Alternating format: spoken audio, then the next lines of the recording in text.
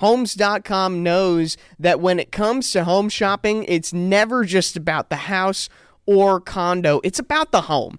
And what makes a home is more than just the house or the property. It's the location and neighborhood, Dalton. If you have kids, it's also schools, nearby parks, and transportation options. That's why Homes.com goes above and beyond to bring home shoppers the in-depth information they need to find the right home. And when we say in-depth, we're talking deep in-depth. Each listing features comprehensive information about the neighborhood, complete with a video guide. They also have details about local schools with test scores, state rankings, and student-to-teacher ratio. They even have an agent directory with the sales history of each agent. So when it comes to finding a home, not just a house, a home, this is everything you need to know all in one place. Homes.com. We've done your homework. Picture this. It's blazing hot outside and you need to head to work. You get into your car and turn on the AC to get the cold air pumping as soon as possible, but it doesn't work. Instead, blowing hot air out of your vents and directly into your face. No, your car doesn't hate you. This issue is commonly caused by low refrigerant due to leaks in the air conditioning system, and there's an easy all-in-one solution that will restore your cold air in no time. There's no need to go to the shop and pay lots of money when you can save time and money recharging yourself with AC Pro Recharge Kits. AC Pro Recharge Kits make restoring cold air easy for even those with zero DIY experience. And the AC Pro app offers clear, vehicle-specific instructions to help you get the job done in less than 10 minutes. So pick up an AC Pro Recharge Kit at any store selling auto products and confidently restore your car's cold air yourself today. Be a pro with AC Pro. Hey everyone, it's Connor Daly, driver of the number 20, BitNile.com Chevy for Ed Carpenter Racing. I've hacked into the feed to put my podcast, Speed Street, on the Dale Jr. download feed. Don't tell Dale. I hope you enjoy.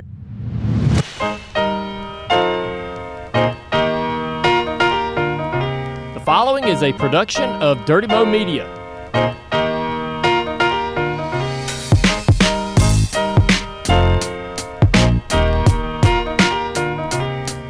It is a beautiful day in Indianapolis as we recorded this week's episode of Speed Streets. Welcome back. Thanks for being with us. We have Indy cars getting ready to be fired up at the Indianapolis Motor Speedway coming up on Friday and Saturday, of course. We got a big show. We finally locked in Felix Rosenqvist. I think he was like our first guest target back in like the summer of 2021 or something like that. I've texted him like possibly 10 times to get him on, and we got him finally. I locked him in at Rev over the weekend. Had a good conversation with old Felix Rosenqvist from McLaren coming out previewing this weekend and the 500, and just talking all things about what's going on in his career and over at McLaren. And then the boss man, he's got a couple questions for us. Dale Jr., we'll hear his voice this week. He is asking Connor to meet some things, so he's going to be here. Big show. Big week, as always, here in the month of May. Can't go anywhere without Connor Daly. What's up, man? Not a lot, man. It's just all is finally moving forward. Like just today, we record this show on a Wednesday.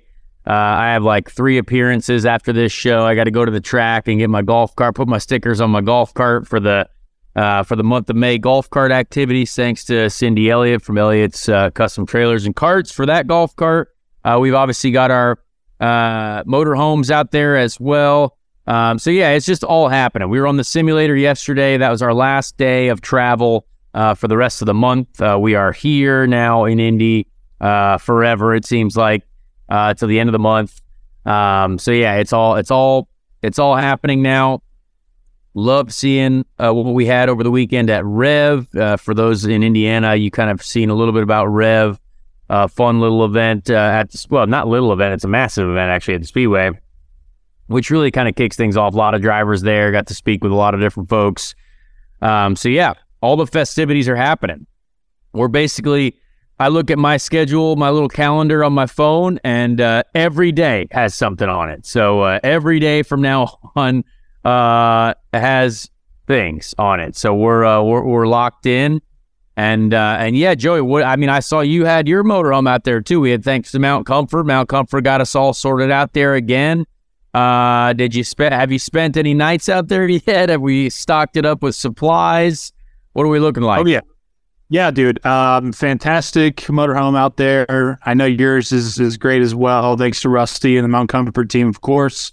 It actually worked out perfectly because last year I was in the museum lot, like on the inside of the museum lot. Now I'm on the other side. So like it's the museum lot, but I'm on the other side of the bushes. And so it's more of like flat ground, and there's like a little lawn right behind us right there. Oh, nice. The boy can go play in the grass, and we can have, little picnics out there. Haven't stayed the night yet. Plan to do that this weekend starting. And we stocked that sucker. We went to Costco, dropped just an inordinate amount of money for the month of May. So we're ready to go. We're going 3 wide on all the drinks in the fridge. Nice. And, we're at Indy's, so we got to do it that way. 3 wide Miller Lite, 3 wide water, 3 wide Coke, all the way through. And we're pumped, man. It's very, very exciting times. Rev looked good though, and you had a good time. Yeah, with great event, raising money for the IU Health folks there. Obviously, the Med Center at the Speedway is an IU Health medical center. So great to interact with folks, and we all dress up. Big red carpet, a lot of great restaurants from the city of Indianapolis. I mean, I think I've underappreciated Rev because I got to do it this year with my girlfriend Amy, and she's obviously new to it, but she was like, well, if there's a ton of food, why are we not trying all the food? And I was like, that's a great question. I had usually just gone there to go there because it was like basically a required appearance for us to kind of knock one off the list. And we are assigned to a few different restaurants. Like I had Abbiocco Pizzeria and Jugs Catering, which is obviously normal there for the Speedway, and then the Taxman Brewing Company, and great foods there. Like I usually only go to the restaurants that are assigned to me, try it, and then boom, we do our appearances and leave. But like we really started to get adventurous and started to try all these foods. I mean, there's sushi there, there's pizzas there, there's all kinds of different dishes. There's even donuts. So yeah, it was fun to get moving around a little bit. But went to the roof of the Speedway as well once it got dark to see kind of what the party looked like from above. So it just feels right. Just feels good to get out to the racetrack. Talk to a few of the guys. Talk to Tony Kanaan for a little bit about what's going on in the world. And that's always a great conversation. So yeah, it was a great event. But I think what was happening with you was even more cool. I saw, obviously, you were at the Kentucky Derby, so an event that I have yet to go to. Very high on my list of events to do, and thankfully it's an NBC event as well. So Marcus Ericsson was down there. Also, he got a good interview I saw on the broadcast. There's a bit of hopefully some Indy 500 coverage there, some maybe commercials. I watched a little bit of it here on and off, but what you got to do and some of the people that you got to interview, I thought was fantastic. And before we get into the people that you interviewed, you're a horse guy, so you're a horse owner. Like you own a horse. Is this like the Indy NXT? Like you're looking at like, hey, you're the Indy Lights series. We need to get our horse to the Derby. Like this is the stepping stones. Like how does that work? Yeah, it's, that's the goal, right? Is to get to it one day where you are kind of looking at that. But where I am right now, I kind of just get assigned, the West Point Thoroughbred, whenever they're kind enough to give me a stake and 1 or 2 of their horses, which I actually have 2 now. Last year I had 1, now 2. Vinco, all right. Vinco and Big Wicks. They weren't there. Big Wicks? Big Wicks. Nice. I like that. Yes. So I got 2 of them. They weren't there. So I was kind of carefree living because my horses weren't racing. I was just there to bet on the ponies and do some silly interviews and have a good time, which I did. But yeah, dude, it was nice. It's like, I will say, whenever, next year, whenever you can, if you can get Rev off and make your way down to Churchill Downs, maybe we could caravan. We could make it a whole thing. We could do IndyCar takes the Derby. It's you have to do it. It is an absolute bucket list item. It's a blast. It's a 2-day event. Well, really a 3-day event if you go Thursday for Derby, but you have Friday, you have the Oaks, and Saturday you have the Derby itself. And the whole day, man, you're dressed up, you're looking fly, you're taking photos everywhere. There's a bunch of famous people there. You're drinking drinks like crazy. You're betting on ponies. You're smoking cigars, all of which I did this weekend. So it was fantastic. I felt like I was kind of, Marcus was obviously the Indy 500 representative there. Yes. But I did a few interviews on the red carpet after I walked the red carpet. And there was multiple like Louisville TV stations, FanDuel people who were asking me about the 500. They were like, now you're here now, but we know you're a big like Indy 500 guy. And I was like, yeah, absolutely. But think about the Kentucky Derby, but it's twice as big and it's twice as fun. And it's just, a real party, So I was pubbing out the Indy 500 as much as I could, man. I invited Jack Harlow, but I doubt he comes. No, I saw that. Great interaction between you and Jack Harlow. I even showed Amy. I was like, man, look at Joey out here just dapping up Jack Harlow. It seemed like a nice little environment. I enjoyed your interview with Kay Adams as well. I'm a big fan of Kay. I got to do Good Morning Football once many years ago with Ric Flair. She was very, very nice. That whole group there on Good Morning Football were awesome. But like, what was your highlight? Was it the Jack Harlow? Was it that lady that you interviewed where she didn't know who Patrick Mahomes was? I thought that was one of the funniest things I've ever seen. And she looked like like she was something from Bug's Life. Yeah, no, so she was crazy. And so like I walked up to her and I literally, this is how old that I am getting. I was like, whoa, like, are you allowed to be on camera? I was like, you look really young. Like, are you allowed to be on camera? Like, I'm 21. I didn't ask for ID, whatever. But anyways, yeah, she killed it. She was in like the pre-fashion show for the Derby. So she made costume. She was with like people who made their outfits and everything. She looked like the queen from Bug's Life.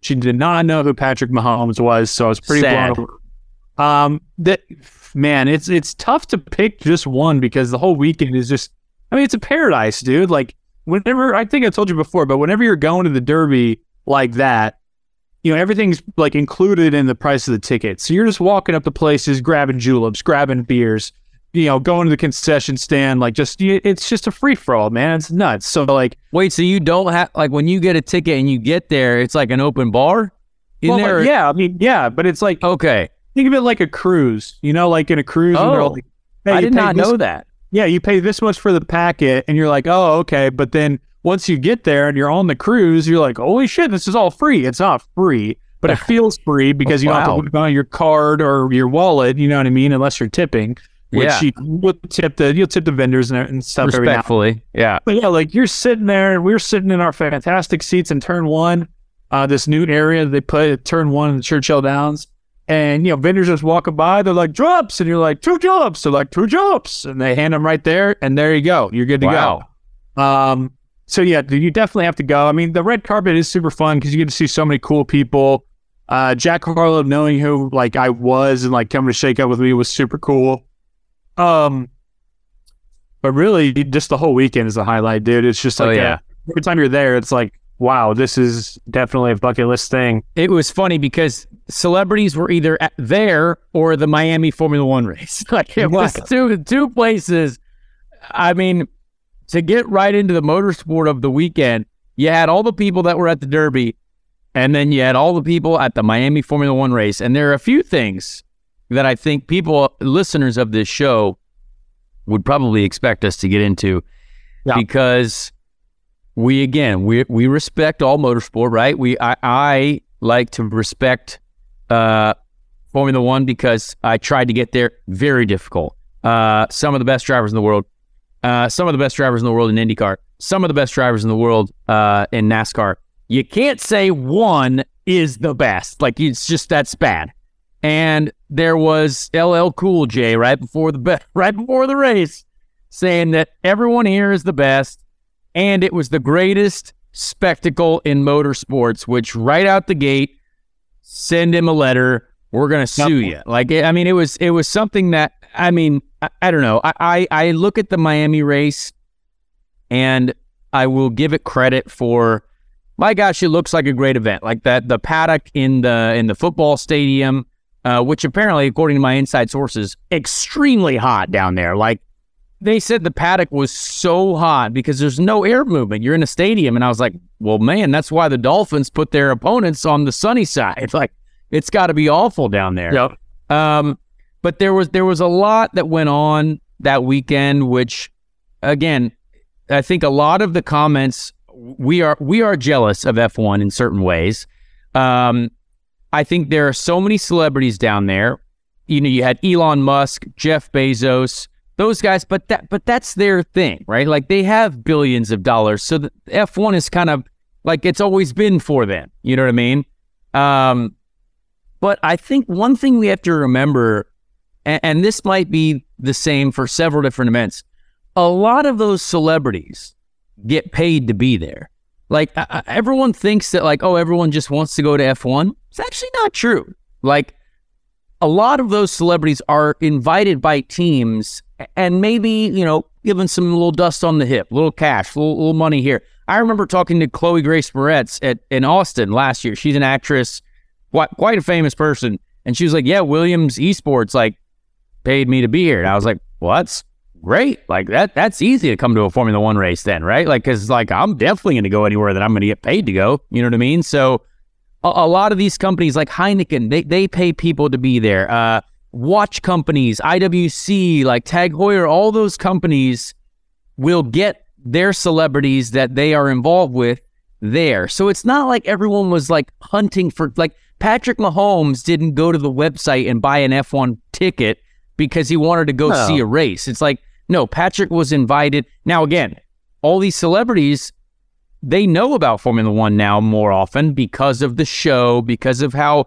everyone thinks it's cool. But there are so many people that get paid to go there, and there are so many people that, like, I saw a bunch of tables. Like, did you see that whole area where they have, like, basically like pool cabanas, and they're watching the race? And then some guy, I saw a great TikTok video of a guy who paid like $3,000 for tickets, and all he got was like a lanyard, and he was looking at people across the way with pool cabanas.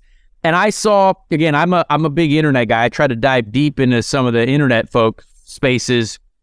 And you got to remember that the Miami GP might also pay people to be there, right?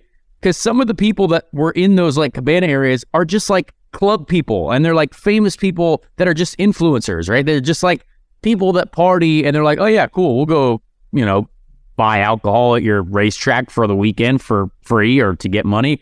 So it's a bit of a smoke and mirrors thing. And again, we also do that for the 500. Like, we don't necessarily just invite people and say, hey, like, we'd love you to come to the 500. Like, we fly people on private jets in to the 500 to make sure that we have celebrities there. So it's very common, but I just want to let people know that, like, hey, this isn't, let's not feel as bad as we could, I would say. But what's the red carpet looking like for the 500 this year? I actually do not. Have you heard? I don't know yet. I Named? think we have the chance to probably have some really cool folks. We always have cool people. Last year, Miles Teller, like, having him there, I thought was really cool. I'm sure they're going to have a great person to wave the green flag to, all kinds of things. But they keep that under wraps. They do a pretty good job. But that's kind of part of the excitement leading up to May, right? But this whole thing that F1 did, to kind of continue the rant. I don't know if you saw it, but the LL Cool J intros thing. I was watching. I mean, IndyCar, Penske Entertainment and the folks at IndyCar have sent a message to F1 about violating, a law of copyright on the phrases, a trademark law around the F1 race in Vegas, right? Like, they were using the greatest spectacle in whatever. Greatest spectacle. You can't do that. Sorry, it's against the law. It's not yours. Yep. And then when LL Cool J comes out, I mean, it really does. I want to let you know, it does make folks mad inside of our camp, the IndyCar camp, because I know personally, my stepdad, Doug Bowles, president of the Indianapolis Motor Speedway, if there's one person who hates to hear that and all these people trampling over our spectacle, which is easily the greatest spectacle in motorsport and all of racing, and it's 10 times the size of Miami, this boat race down there, essentially, it's angering. So again, F1 is targeted attacks at us and everything, and they're trying to really get into it. And again, they're getting progressive, but it was something that made me angry.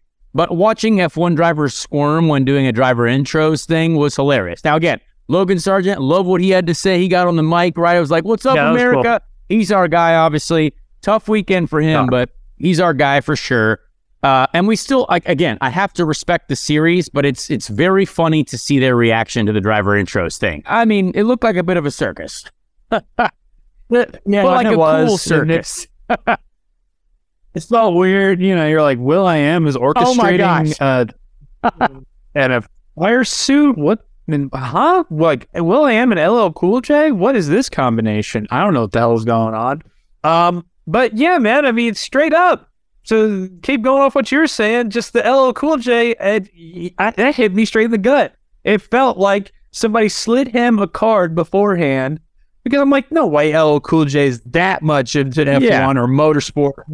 It felt like somebody handed him a little note card before he went out there and was like, hey, make sure you say this exactly this way, okay? See, whatever else you want, make sure you say this. And that's what it felt like, and it fucking pissed me off, and I turned it off, and I watched NASCAR. There you go. And I to be fair, I tried. I did the little recall button on my remote. I was like, F1. Oh, wait, there's literally nothing happening. Okay, the first 15 laps, watching Max go from 9th to 1st, easy. But, like, no one challenges Max. So I don't actually think people that like F1 like racing, because I like racing, but there's not a lot of it to watch in Formula One. So I understand, like, a lot of driving. Yeah, a lot of driving. If you love driving, boom, F1's your thing. And that's a great way to put it, actually. But I will say that because it just makes me sad that we don't get as much attention. And again, it is a pure jealousy thing. I'm happy to admit that, because if you are a racing fan, if you're not watching IndyCar, I don't understand how you can say that you're a racing fan of open wheel racing, because Formula One, I watched two teammates, Lewis Hamilton trundling along, George Russell, he's faster than Lewis Hamilton. Lewis Hamilton just let him by. I'm like, that's not motorsport. That is driving fast. And if you get to an impeding car, that car lets you by. And it was like the same thing with Max. Like, everyone knows that Max's car is so much faster than theirs that they didn't really care. It was just like, Max will drive around us. And he was very fast. Like, Max put on a great race to get the win by a mile. But it's just sad to see that, like, there's so much hype around it. But it's really just because you have to be there to be cool, right? Everyone with their 78 lanyards. I don't know if you saw how many lanyards people were wearing, Joey, but boy, do they have a lot of lanyards on. And I'm not sure if the more lanyards you wear, the cooler you are. I haven't heard that yet, but it's just... That's what I'm going to do. Put on 12 lanyards. Yeah, oh, man. We go to Dollar General. I'm just going to, but I'm going to get like 16 They have to be gold, though. Like, make one of them gold, and the other has to be like silver, maybe platinum. And, like, put a coin on one, something that makes you, like, just a celestial being. I don't know. I will say, I was just thinking about it in kind of terms of this whole, the whole hype and excitement and celebrity around whether it's the Derby or F1 or Indy 500. I will say that now, after 2 years in a row of being a part of and around the red carpet at the Derby, that the one at the 500 is much cooler. I'll tell you why. Because the one at the 500 is made for the fans and is very easily accessible, whereas the one at the red carpet, there's literally like two fences to where the spectators and the fans are behind, and then there's like the media and the camera people, and then there's another fence, and then there's the red carpet. Yes, a separation of the public. Like, hey, poor people, go away. Like, I don't like that.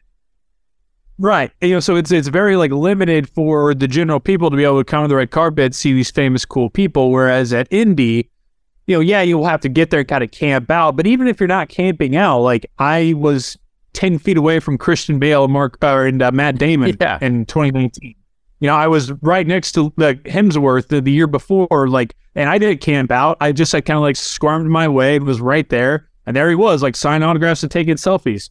So I think that the overall number of celebs and famous people and cool people, if you will, like at the Derby may seem like the quantity of them is more than what we get at the 500, but I'd say your access and the location of the red carpet at Indy is way cooler. Yeah, and I love that as well. We do give people access, which is awesome, but I think the fact that F1 drivers as well, this kind of goes back to our interview with Jaime Alguersuari, who, again, I think he said I was still pronouncing his name wrong. He sent me a message, but I was like, well, then blame Will Buxton because he told me how to say it. But if you haven't listened to that episode, honestly, please do. It is a fantastic interview. But he mentioned something in his interview that drivers are being programmed to be machines. And when you see drivers say what they say about driver intros, which is supposed to be like an enjoyable experience, like it's supposed to be like, oh, this is cool. Like we're interacting with people, fans. Formula One drivers get programmed to be machines. And are you having fun? Yes. Bad. Like, I mean, if you had the Miami Dolphins cheerleaders and LL Cool J there, I mean, as a driver, I think that's awesome. Like, I'm going to go do my job and I'm going to go do it to the best of my ability. But hey, are we going to have a cool experience until we get there? Absolutely. Why not? It's something to me that seeing them say that, like, we have an hour's worth of driver intros at the Indianapolis Motor Speedway. Like, there's all kinds of things that we're doing. And NASCAR, every single weekend, you got stages and cool stuff. Because guess who you're trying to engage? The fans, the people there to support you. You know what I mean?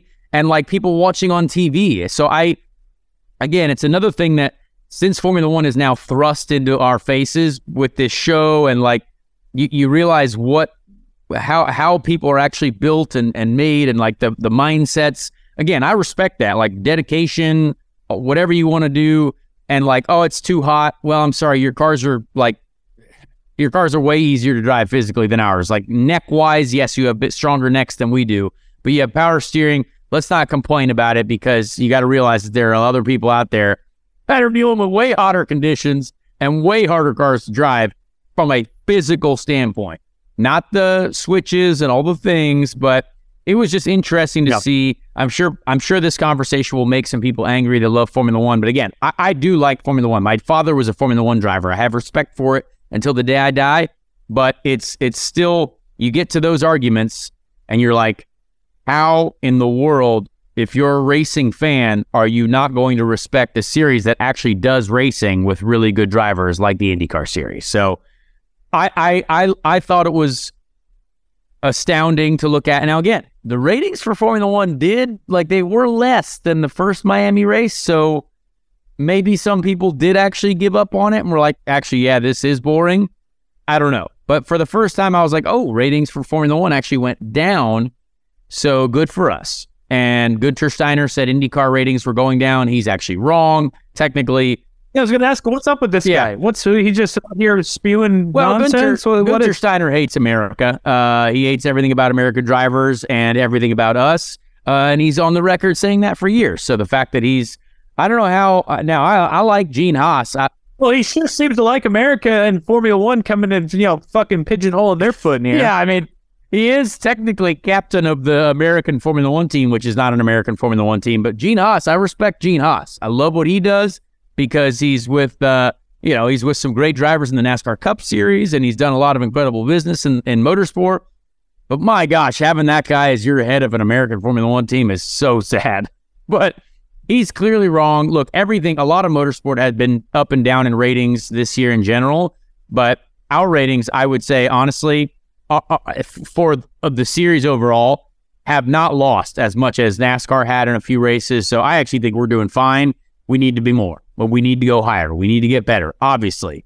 But that he thinks IndyCar is dying is the dumbest thing ever. We've got 7 more cars on the grid than he does. We've got 33 at the Indy 500, 34 trying to qualify. So IndyCar, I think, is strong and on the way up. And he, I think, well, it's just sad. I've always been, Gunther is just, it's astounding what comes out of his mouth. And I don't know how he's allowed to keep saying that stuff, but he's a Netflix personality. So he's a huge, big fans of him now.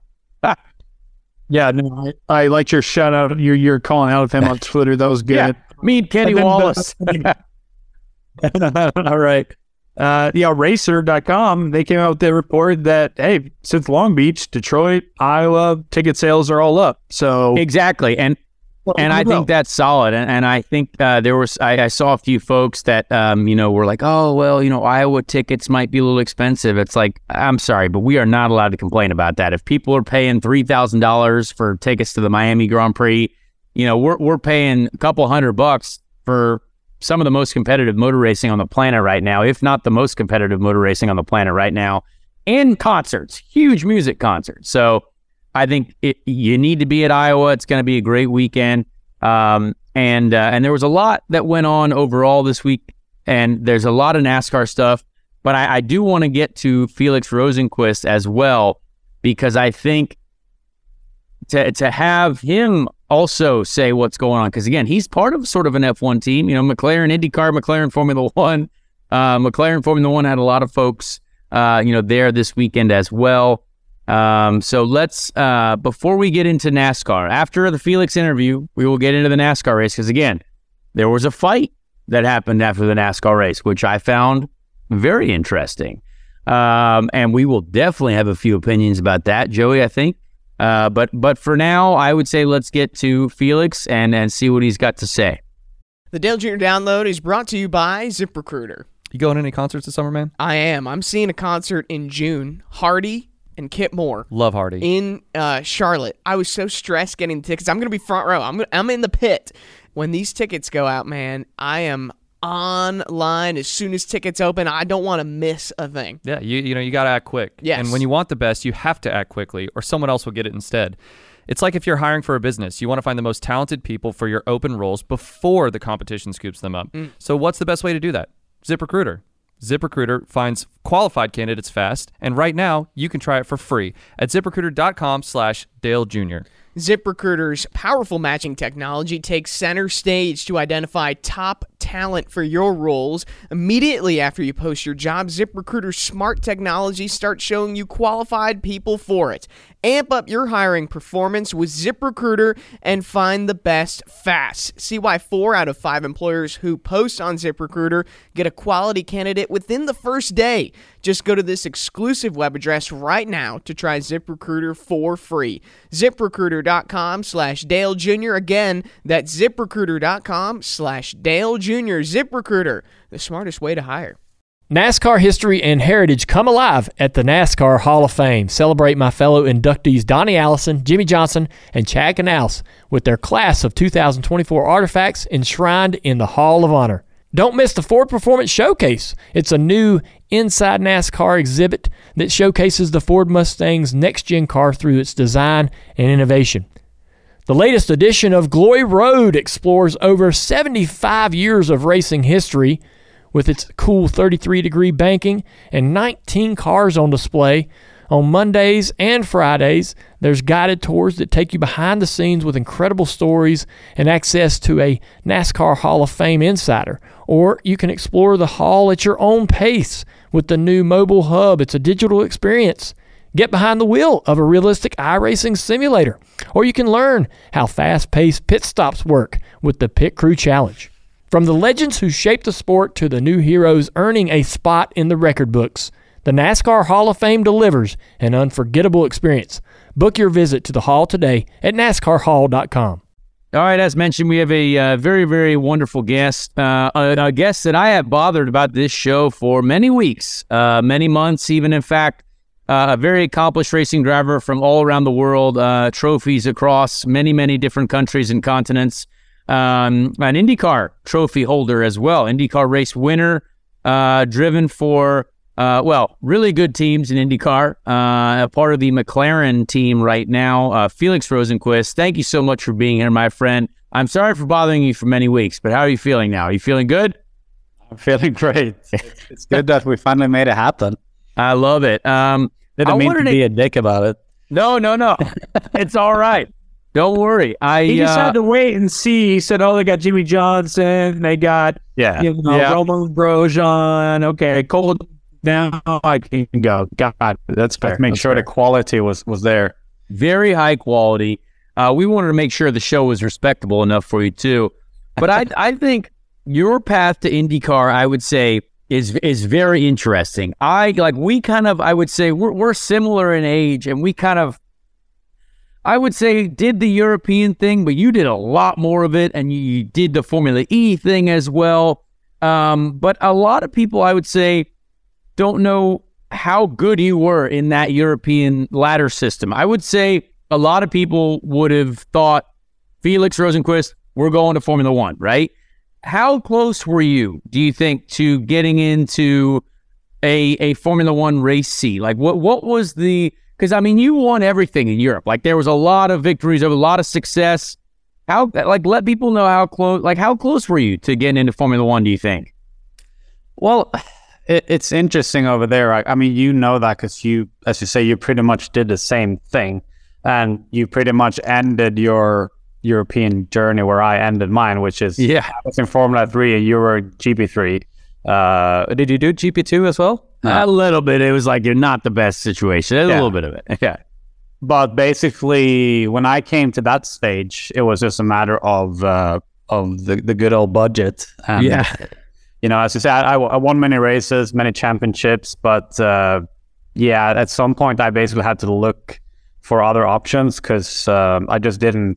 I don't know if I wasn't good enough at finding sponsors or my dad wasn't rich enough. I don't know. It just didn't. You know, eventually the reality came. Like, hey, if you want to keep doing this, we can't, find hundreds of thousands of dollars every year to try to, do another year of Formula 3. Like, we have to go to Formula 2, and we couldn't. So I started, I played around in GTs, prototypes, and then I did some Indy Lights actually. That was way back 2016, and I kind of had an upswing doing all that, and that led me into the Formula E deal, which was my first ever paid drive.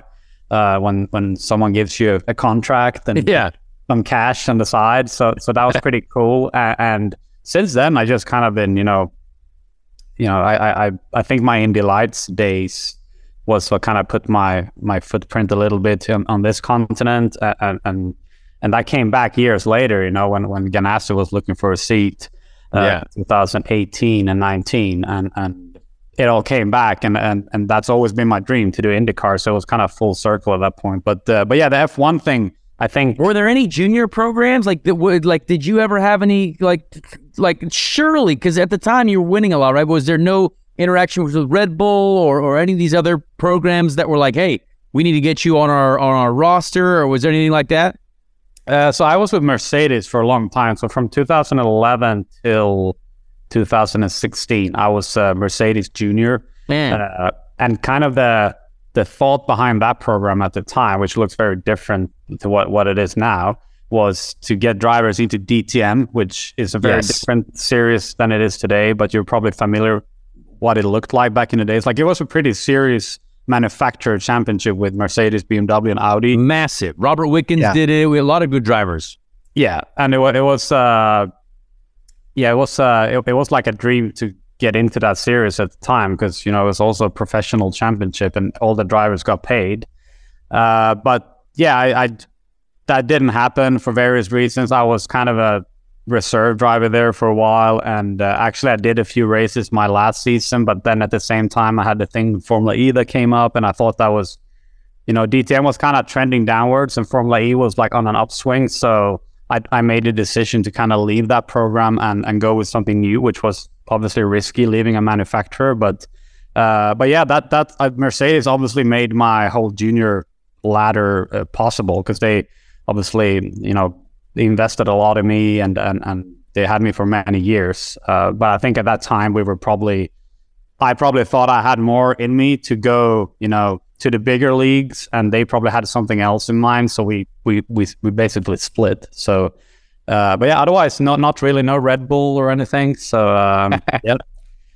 Felix, you mentioned that IndyCar was your dream. Why here and not one of the other series? Why were you dreaming for that? I mean, I grew up watching it when I was really young. So when I was 8, I think, I started watching Kenny Brack. And me and my dad was like, this is way cooler than F1, because it was like... I love that. I don't know. Like, we watched both, but it was in the middle of the night. It was kind of cool to like stay up with dad at like 11 p.m. and watch Kenny race. If there was like a rain delay, you just like have to sit like kind of have a nap in the couch, and Dad would wake me up, and like we followed all the races, and that's actually kind of what got me into like that woke my interest for racing. So it was very natural to have that as a goal in my career. Like if I can race IndyCar, that would be awesome. But I think for many years it wasn't really like it wasn't in my reality to do it, because I didn't have any connections over here. I didn't have anything. Like all my leads to a professional career was European based and like manufacturer based. But I'm happy how it worked out. Like I did a test in Indy Lights in Palm Springs in 2015, I think, and with I feel bad because I forgot the name, but I did a test there, and then I did a couple of races, and that's kind of where the whole thing started. Yeah, it's a pretty cool deal how all of a sudden, you might get a little taste of it, you might get your foot in the door with the Indy Lights stuff, and then when you got to IndyCar, I mean, driving for Ganassi, right out the gate, right? Like it's that's a huge deal, right? It's I would say right now the best team on the grid for sure. I think everyone can, you drive for a very good team, right? But I think Ganassi, when it comes to the stats overall, everything, and when we see the speed that they have, certainly at the Speedway too, they've done a really impressive job. So working with them was that, I mean, hard to start there, like because everywhere else you're like, oh man, this is going to be hard to beat. But like, good working with Chip and Mike Hall over there and those guys. I mean, was that a pretty impressive environment to just be boom, here we go?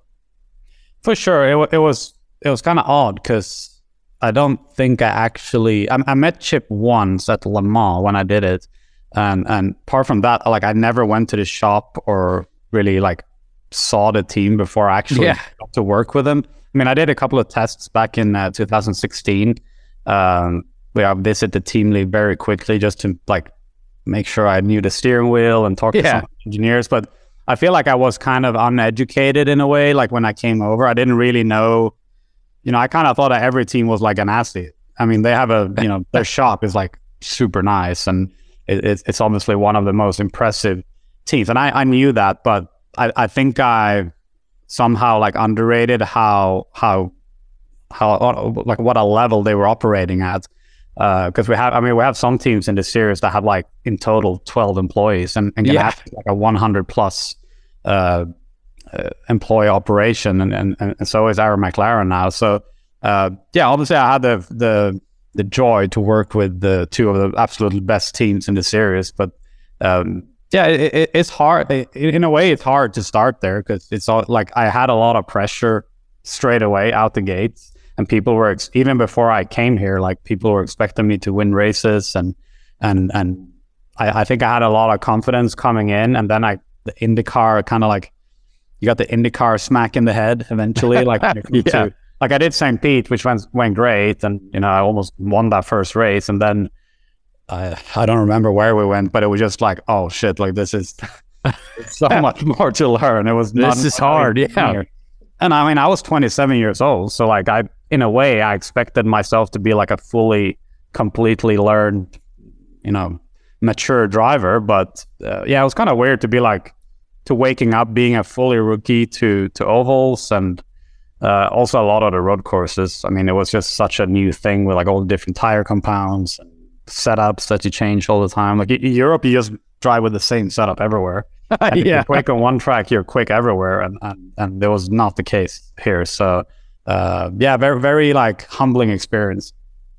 Have you tried to relay that to fans of motorsport overseas, that maybe with folks like Formula One who kind of perhaps look down on IndyCar, you try to say, hey, what you just said right there about we got all sorts of different setups, and your car can be the quickest somewhere and then absolute shit somewhere else. Like, do you have those conversations? Do you try to relay that message at all?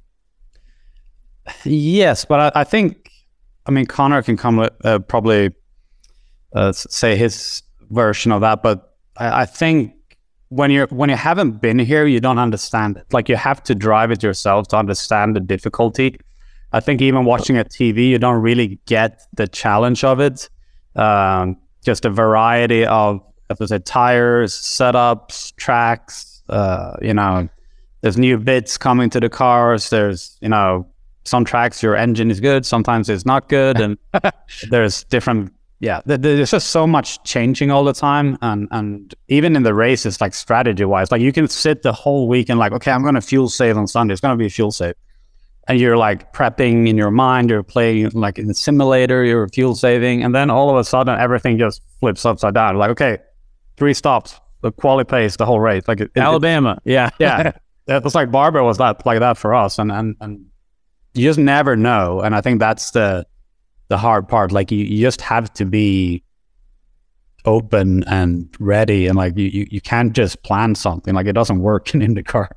But it's easy to defend IndyCar though now. Like now that you're involved with it, like you're like, hey, this like I get like personally offended when people start talking about how like what their opinions are on IndyCar if they haven't watched it. Like it's something that I think because you know how hard it is every weekend we show up physically it's so freaking hard to drive these cars, but also like mentally, and everyone is good in this series. I think it's something that I try to defend a lot. Do you think that there's like, hey, we got to defend ourselves quite a lot here nowadays? Yeah, I think it's hard to market like the difficulties of the series, because I mean it's all auto racing. You watch it on TV and you're like, oh, how hard can it be, right? And all those little stories are kind of hard to capture, and I don't blame the series for that really. Like it's just very hard to, if you're not really involved in the sport, it's hard to see. But yeah, I mean, I think every championship is super difficult in its own way. Like F1 is mainly about being fast, right? I mean, fast, being able to look after tires. But like if you're quick, you're going to be all right. But like in IndyCar, that doesn't, like there's so many quick drivers in the series, and it just doesn't, like, I think that was me. Like I came to the series, I was only worried about how quick I was, and like it didn't get me anywhere. Like you got a pole here and there, but it's like, dude, like you're not getting into the top 10. And that's very different. And I think that's like where it's just hard to explain to people how that works. Like how can you be quick and not finish in the top 10? Like how does that work? And that, yeah, I mean, I think that's up to us to kind of tell that story. And obviously I think the commentators do a good job, but yeah, until you, if you haven't been in the car, you don't understand. Where do you stand on the amount of times you've been viewed in 100 Days to Indy, your appearances? Are we medium well? Are we happy? Are we like, what the hell is going on? Big star of episode 2. Big star of episode 2 right here. Dude, I haven't seen episode 2 yet. Oh, come on. I still have to see it. You and your lady play a big role in it. Oh, cool. Yeah, I saw some little takeouts, but yeah, I mean, they haven't been bogging me that much. I think Pato, they're definitely in love with Pato. They're like, Pato's got 20 camera guys following him at all times. So yeah, like when Pato does his debris, like they're in our truck. We all, like me, Alex, and Pato are talking, and then like Pato starts talking. It's like, yeah, oversteer, understeer, blah blah blah. And then when he's done, like they all head out. They don't even like stay. Jeez. So yeah, I feel like I saw that coming though. Like, I mean, Pato is a very fun guy, and he's very like marketable, and obviously he's a good driver. He's fighting for the championship, so I could definitely see that coming. But I don't complain either. Like I don't love having a camera in my face all the time, but yeah, I guess we all want to be not featured a lot, but like featured in the right light. Yeah, well, I mean, pole sitter at Texas 2 years in a row. Like you obviously get it there in qualifying. Like you and that team have done a great job there.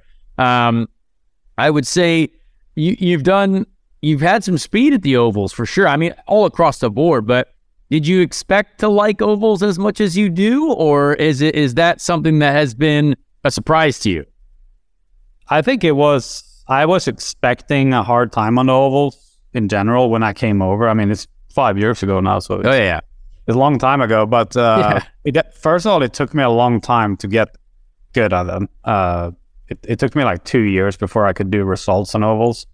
And it was a hard work. Like I don't know how to, because like driving a road course is so natural, and I know that I'll always be quick on a street or a road course, but the oval just took so much work to get there, like so much working against your, how do you say, like your natural, like it didn't come naturally. Now I think it does in a different way, but it's still like, I have to work a lot harder on the ovals than the road courses, and it takes more discipline, it takes more, just more thought in general, and respect, I guess is the word. Respect. And it's now, like, I feel like it's the hard thing with ovals is maybe people don't know about, but it's like you can go quicker, way easier. Like it's super easy to be quick. And then when you find the limit, like it's too late, and then you're in the wall. That's what happened to me in Texas. I was fighting a free car most of the race, and you're like, should I deal with it? Should I take out front wing and then I'll be slower? You know, it's always that like risk versus reward. Like you're fighting that all the time, and you have to be very disciplined with that. And every time I've kind of ignored that, I've been in the wall, and that's just how it works. And it's crazy hard. It's hard. Yeah. I mean, that's a great description of it though as well. Being a part of that McLaren team now that 3 cars full time, I think that team has the most employees in the paddock. They've got the biggest stuff. They've got the brightest colors. They've got everything. It's like a giant.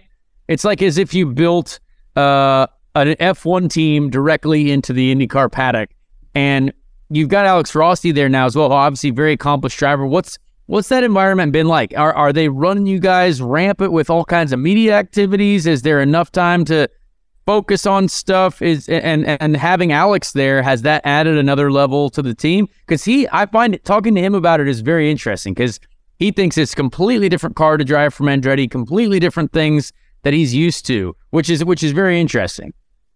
Yeah, I mean, he probably had a pretty similar experience coming from Andretti to our McLaren as I did from Ganassi. I think it's obviously the team is in a different place today, a couple of years down the line, and obviously we've grown a lot. It's become a different organization. You know, it was, I think the roots are really there still from the Schmidt-Peterson days though, which is great. I think that's one of the pure strengths of our team. Like that core group is still there, and it's a great bunch of people. But obviously a lot of new faces coming into the team. But I think Gavin has done a mega job with that. Like he's when I heard like how many people they tried to hire in a short time, it was like kind of alarming. I'm not jealous of Gavin's job to make that happen, but he did really well. And like Alex crew, which is basically a new car, like it's all new people. That's like it's worked flawless. Like his pit stops has been, I mean, maybe there's been 1 or 2 hiccups, like, but it's been pretty flawless, and that's impressive. Like I've never seen a team get together so quickly and also become integrated in the rest. But we have fun. It's a fun team. It's quite high energy. Like as I say, we do quite a lot of media stuff. I think it's, it can be stressful at times, but it's worth it when you see what they do, because they do a lot of cool stuff. I think they kind of set a new bar for the series when it comes to marketing and just fun, like social media stuff. And I mean, I'm not like super active on social media, but the team does a good job of capturing me and my personality and with other drivers. And also having Alex on the team now is great. I think he actually really fits in with me and Pato. He's a great guy, super clever, I think, and it's very interesting to kind of hear his take on it, coming from obviously one of the other biggest, or maybe the biggest organization in the paddock. But yeah, it's super interesting. And I think we've kind of found a balance this year where everything, like, I feel like we just learned from all that growing, and now we're like in a happy window with everything. Felix, who's a celebrity you would love to see out on the grid right before the start of the Indy 500? Who would you want to see at the Indy 500? We saw all the celebrities down in Miami trying to be F1 fans, even though they don't know what's going on, and they support a racing series that doesn't do racing. Yeah, I mean, maybe she just do the same strategy. Paris Hilton. Oh, Paris. That is not who I was expecting you to say. But Paris Hilton knows Marco. I mean, I've met Paris before. Huh? She's a DJ. She can play some music. We'll get Paris Hilton to DJ driver intros like Steve Aoki did last year. Hell yeah. Very interesting pick. I like it. Very interesting pick. Yeah. I don't know. I mean, dude, as long as they like the racing and they're into it, like I don't care. But there you go. It was definitely an interesting grid walk at F1, I thought. Oh, yeah. Felix, I would say, again, people don't know enough about your personality. I think Felix has a great time when he's out on the streets after celebrating race wins, having a great time. I respect that out of you. And I think this month, let's say, I obviously hope to win things, but if you also win things, there's going to be some celebrations that are going to happen. And I think the American people, the American public need to see more, maybe celebration, Felix. What do you think? No, you're right. I need to be more... I think it just comes down, like, I'm not very good at posting stuff on Instagram. Now when I have Now when I have a team, that is, like, I just retweet what they... Yeah. But, maybe I need to, like, hire someone that follows me or something. It's something I've been Just thinking. take one of Pato's 17,000 and you should be fine. No, Man. if I let you go on. So we like to, before we let people go, because I appreciate your time, but I want to get, and this is a purely speculative guessing game, but I want to get a top 3 Indy 500 prediction. And it doesn't have to be in finishing order. It can just be 3 drivers you think will be in the top 3 of the Indy 500 in a couple weeks. Because I'm pumped. I cannot wait to get there. I think it's going to be a great time. Okay, so I can't take myself. You could. Technically, you could. Well, I would take myself, but I won't. Okay. All right. Okay, I would say Palau. Yep. I would say Dixon. 2 good guesses. I mean, those cars are going to be fast. And I would say Patricio. All right. There you go. That's a solid top 3. We've had some similar top 3s in other guests that we've had. So, So it's going to be interesting. Give us a quick Indy GP preview for this weekend. We feeling good about it? You guys obviously have been pretty much strong everywhere. What are we thinking for this weekend? It looks like it's going to rain. We think it's going to be a rain race? Yeah, it looks like Friday might be wet. You and I worked together in the rain last year. I never saw you, but you finished right in front of me. I had no idea that you passed me. Dude, I think No, I didn't pass you. You didn't pass me. Wait, where did you finish? Yeah, I finished P6. Oh, okay, yeah. So then you were right behind me. I just had no idea what was going on in the race, and I saw you afterwards, and I was like, "How did you get there?" Dude, I don't think either of us saw anything. We just drove and magically passed cars.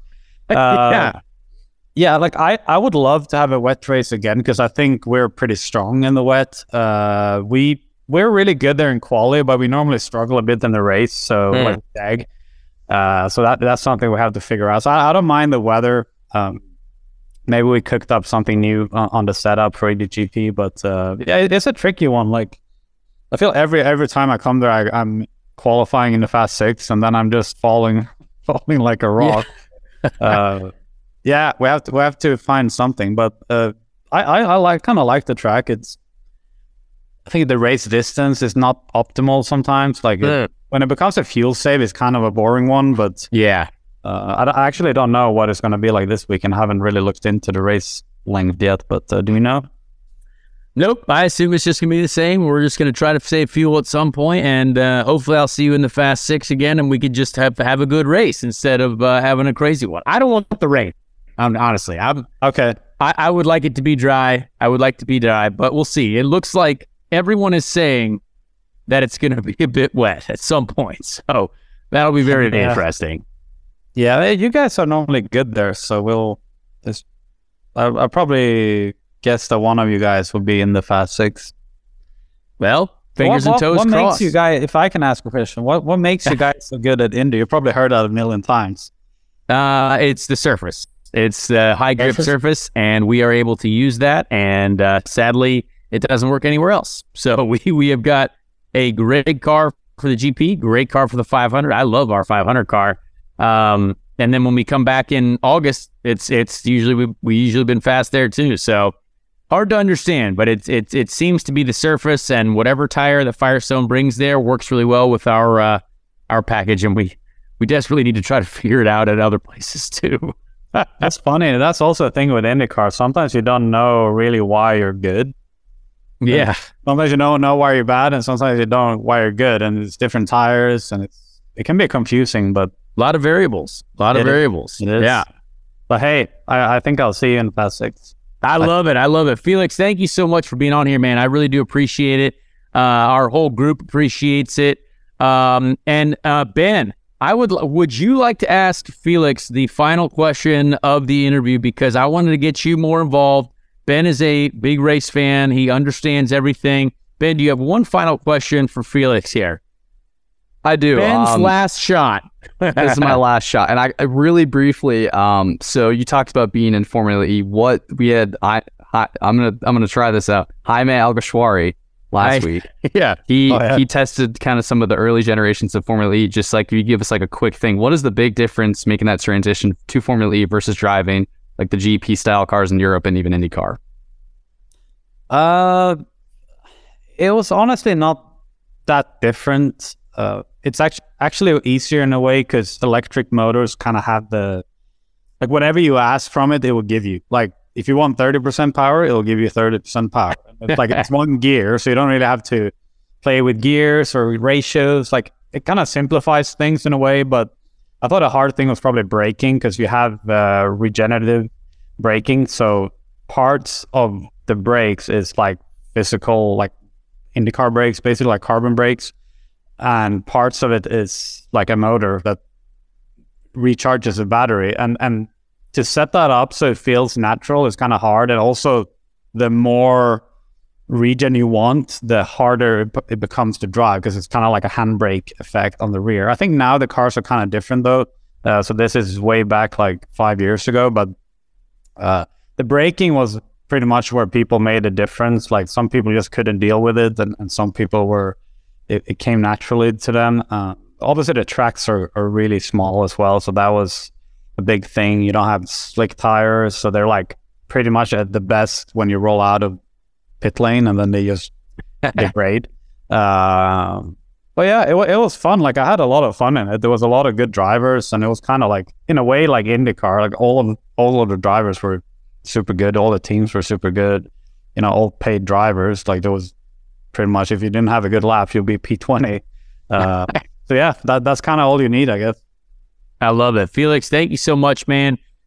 Felix obviously is a McLaren driver. You'll see him this weekend along with me. Thank you so much, man. We will chat with you at the racetrack. All righty. Thank you, guys. The young, blonde-haired, blue-eyed driver from McLaren, Felix Rosenqvist. Appreciate the time from him. Great conversation. We've been after him since like July of 2021, and here we are in May of 23, and we finally came through. He was our white whale, and we got him. So really appreciate him. Looking forward to seeing him more over the month of May. But Connor, now let's get ready to rumble, my man. We had some big happenings in NASCAR over the weekend that was shaking up the motorsports world. I was a few drinks deep when I was seeing it, and I was like, holy hell, what's going on here between Noah Gragson and Ross Chastain? Yeah, I think this was something that we had to get to. I listened to DBC Door Bumper Clear this morning, heard their chats about it. I listened to Denny Hamlin's podcast as well. 2 great podcasts under the Dirty Mo Media banner. I think, first of all, that anytime someone punches someone in NASCAR, big story. And it doesn't matter why. It doesn't matter where. But if there is a fight in a sport that's normally not for fighting, it's a big story, right? Like, I love it for them because, again, no penalties. Like, everyone's good. No penalty for Noah. Like, everyone's fine. It looked a little crazy, but like, the emotion of this sport is so strong. What we feel in these races, like, NASCAR drivers get to let that out, which I think is so important. I think, and this might be a weird thing to admit, but like, I am sad that like IndyCar and F1, F1, there's never going to be anyone fighting each other, but like in IndyCar, I don't know if it's like an arrogance or like we think we're better than that or whatever it is, but like, there are many times where I would have loved to have punched someone. But again, we're kind of built as well to maybe not necessarily express our emotions? I don't know, but we need it because it becomes the most talked about thing on the internet. It goes on Sports Center. It becomes the most talked about thing this is now 3 podcasts where I've heard it discussed. You know what I mean? It's on every podcast because it's entertaining. Like, people watch television to be entertained. And I mean, I felt bad that Noah didn't get a swing in. Like, that security guy needs to be like, come on, let these guys go at it. You know, I like the NHL rules until they go to the ground. You know, it's fair game. But I mean, Joey, do you agree? Like, do you think all of a sudden, if there was doesn't matter what IndyCar race it is, if there's if there's fists flying after the race, it's gonna get huge coverage? I do. Yeah. Greg said, yeah, he bounced back pretty well from that punch. He took it. Thought. I see both sides because, you don't want to come off as sticking your nose in the air, but at the same time, you don't want to never be able to express frustration, like you said. I mean, don't get me wrong, like, this is just an example I'm thinking of. It's not because I wanted to see this person get punched, but like, imagine if after Barber in 2022, Graham Rahal and Roman Grosjean are, duking it out over by the Spider, right? Like, yeah, of course that would have been great.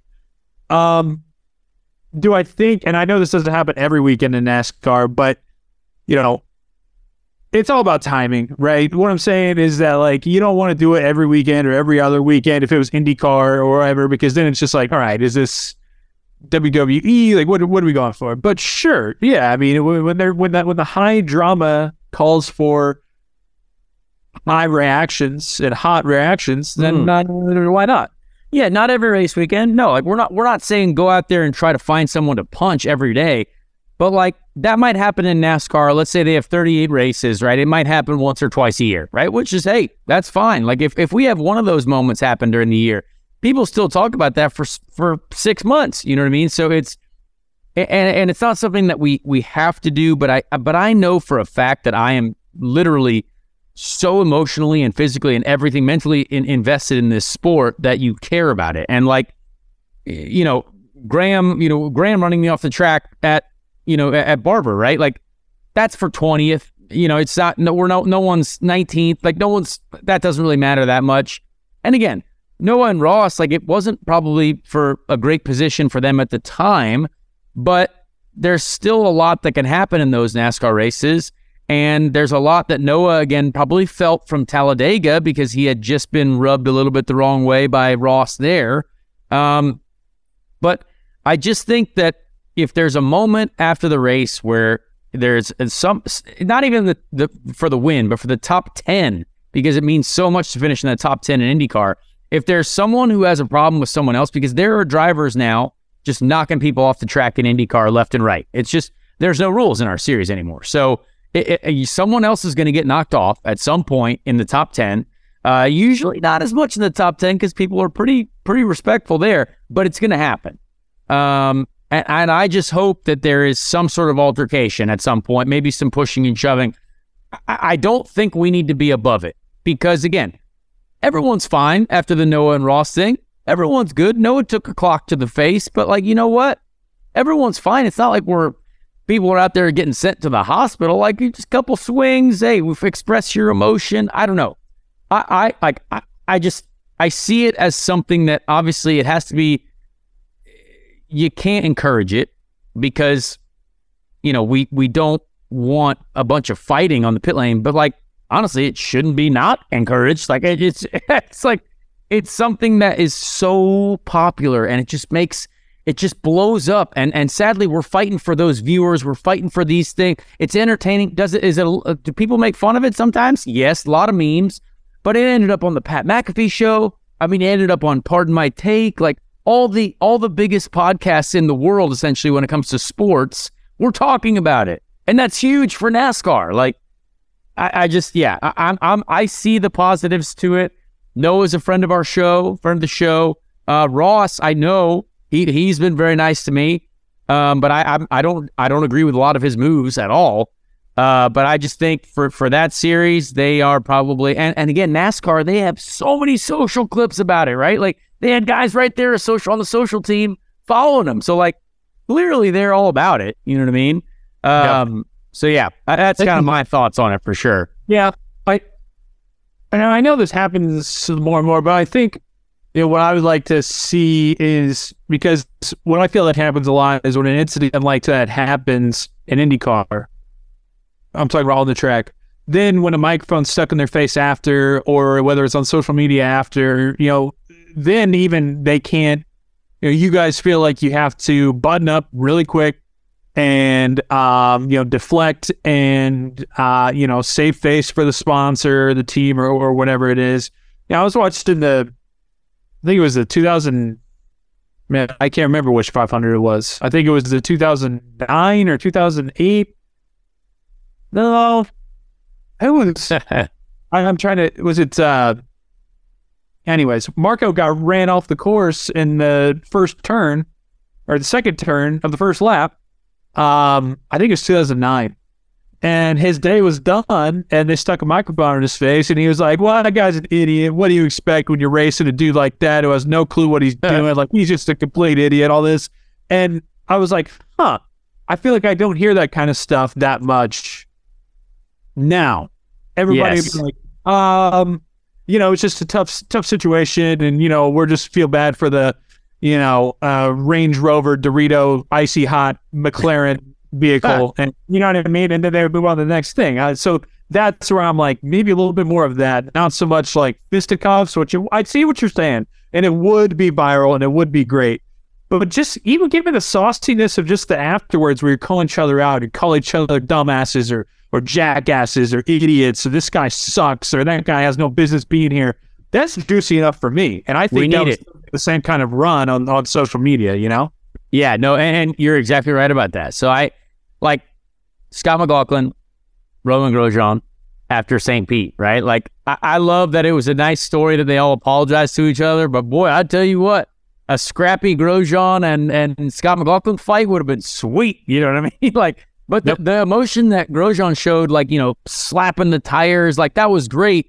I just wish there was like maybe a little interaction, but Scott, of course, continued in the race, so there was no connecting until they all cooled down. But yeah, anyway, not promoting it, but it's something that I do believe that I wish we could show more emotion. I wish our drivers and teams were more comfortable with it, because again, you can't argue that people talk about it, and it is on the wild world of sports. It's on all the ESPN television programs. It's on every podcast, so. Just something to think about. No IndyCar drivers listen to this, but just something to think about for our show. But I had to get to that. There's a lot going on, but now it's all May. We're focused forward. The Indy GP is going to be an awesome weekend. The rain is going to be crazy, like we mentioned with our conversation with Felix. But the bus is looking good. Everything is excited. We're all excited about this, and it's going to be a great month for Dirty Mo. We're going to get a lot of support from those guys too. Yeah, what do you think? Should we move on to questions from our boss, Mr. Dale Earnhardt Jr. and Mike Davis? Yep, I was just about to say, I think it's that time. Let's do it. What do they got? So I'll ask Connor. You can ask Joey. I'm going to ask Connor, and he's going to answer this on Speed Street. Okay. All right. I want to know, what's your most embarrassing moment behind the wheel of a race car? Wow. All right. That's for Connor. Mm-hmm. My question for Joey will be, what's your most embarrassing moment outside of race cars, which means all the time. Yeah. Come on, Joey. He's got to have an embarrassing moment. I'm sure maybe a routine that bombed or something. Okay. Well, let's see. We'll let him answer that. Yeah. So Joey and Connor, we were looking for some embarrassing moments, and we'll listen to Speed Street for your answers. All right. Well, Mr. Dale Earnhardt Jr., that is a great question. Behind the wheel, an embarrassing moment. Not necessarily in life. I always think stalling in the pits is very embarrassing. I think it's very possible in these Indy cars nowadays because they don't have enough power. People stall a lot more than you think. And I stalled at the Indy GP, the Harvest GP literally last year. And that wasn't the most embarrassing, but like that's what I can think of right out the gate. We don't have enough power to launch these things, and so me as a driver, you got to be on the clutch slip. You got to figure it out, and that was pretty embarrassing. So pitted right behind Joseph Newgarden, 5th and 6th, and just having a great day. Stalled in the pit. So my mistake, embarrassing moment. But there's probably other things, but I try to avoid embarrassing things behind the wheel, honestly. Nah. Yeah, I can imagine. I mean, listen, it's embarrassing for us regular pedestrian folks when we're in just our normal cars. If you run out of gas or the engine light's been on too long and it stops and you're off to the side of the road. So can't imagine being on TV and doing that, big guy. I hear you.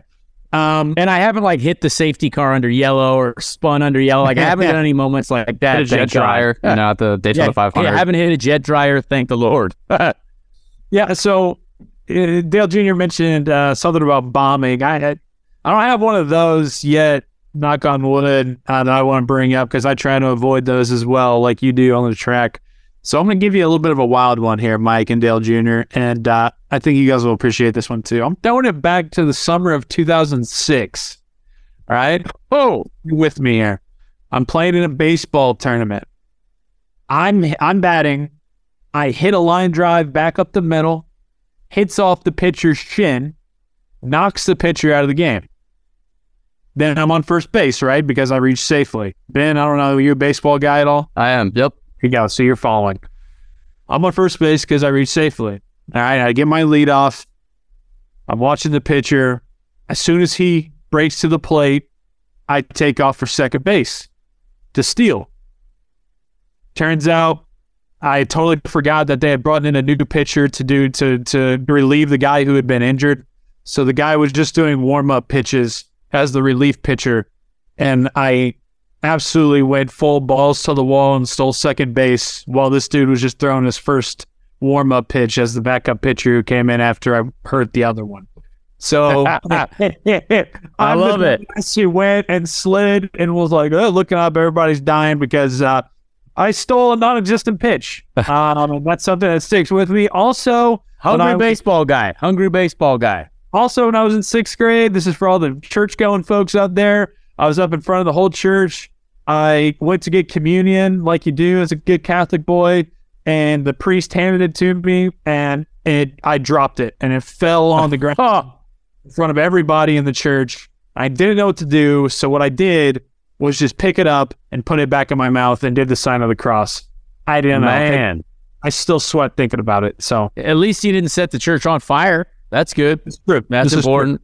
Yeah. So, those aren't performance ones or maybe necessarily my professional career, but I think the audience will get some kicks out of those, I love it. Well, we appreciate those questions from our fearless leaders.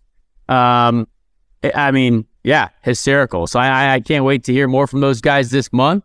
And now I think we can probably get to the random Indy 500 driver of the week. What do you think? Let's do it. Should we get into it? All right. The Ricky Treadway Random Indy 500 Driver of the Week. For those who don't know Ricky Treadway, please use the Google machine. This is our favorite segment. And I've had a lot of people comment on this, which is very funny. It's like a lot of them think that I know who I'm talking about, but I don't. I have tried to learn. Even my uncle last night, he was like, "You didn't know Jose Garcia?" And I was like, "No, I didn't know who that was." And he's like, "Yeah, you were pronouncing his name wrong." I was like, "I know." I was like, I was trying to just use the Wikipedia. So again, my family, guys, come on. Yeah, come on. We gotta be kinder here. But anyway, I went with a more recent race because they were kind of getting jazzed up about the race here. This person, it might be alive. I don't know. But until we read the Wikipedia, we don't know. But and again, a more recent driver, if I don't know this name, now again, I've heard of this name before, but I don't know this person. At least I don't think I know this person. So this is purely going off of my dumb brain. We're going to go with the 1990 Indy 500. 1990 Indy 500, of course, won by the classic Domino's Pizza Wagon, Arie Luyendyk. Great looking car there. But the 1990 Indy 500, we're going to go with, where did he go? The 17th place finisher, Dean Hall. Dean Hall finished 17th. Palo Alto, California. Raced in the 1990, 91, and 95 seasons. Only 21 career starts, including the 1990 Indianapolis 500. It looks like his Indy 500 career, only one race. He tried to qualify for 3, only made 1, and he made the race in 1990 with Dale Coyne Racing. So, hey, I know Dale Coyne Racing very well. But in 91 and 95, he did not qualify. So only one Indy 500 for Dean Hall. So we got a little history here, huh? How about it, Dean?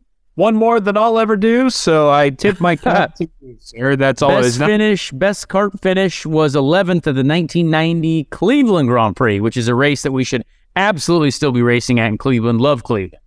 People are big on Cleveland. People hit us up all the time about wanting to go back to Cleveland. Cleveland, Milwaukee, those are 2 huge ones that people are always hitting us up about. Dean Hall, born November 16th, 1957, like Connor said, Palo Alto.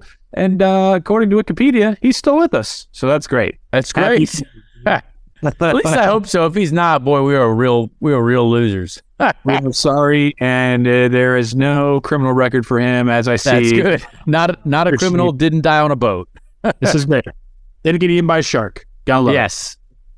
All right, here we are. Race weekend finally. Race weekend finally at the Indianapolis Motor Speedway 2023 GP this weekend. I'll be out there Friday, Saturday. Obviously, Connor will be out there Friday, Saturday. We always tell folks, the 500 is the spectacle. It's the jewel. It's the gem. We all know that. But if, you got little kids, or if you've never really been out there, or, it's very accessible. Those are 2 great days on Friday and Saturday to be able to get around the track, to be able to see cool things, see cars go around, and, experience racing at the Motor Speedway, without 350,000 people there. If that's not what you're about, totally get it. So, hope to see you guys out there. Stop and say hello if we do. Good luck to Connor. Obviously, had a real solid result at the GP last year. Hoping for the same this year, or better. Definitely better coming up this weekend. All right. Going to win it. Joey Wolnero, Connor Daly, Ben Wallen. We appreciate you guys, and we'll talk to you next week on Speed Street. Check out Dirty Mo Media on YouTube, Twitter, Facebook, and Instagram. Dirty Mo.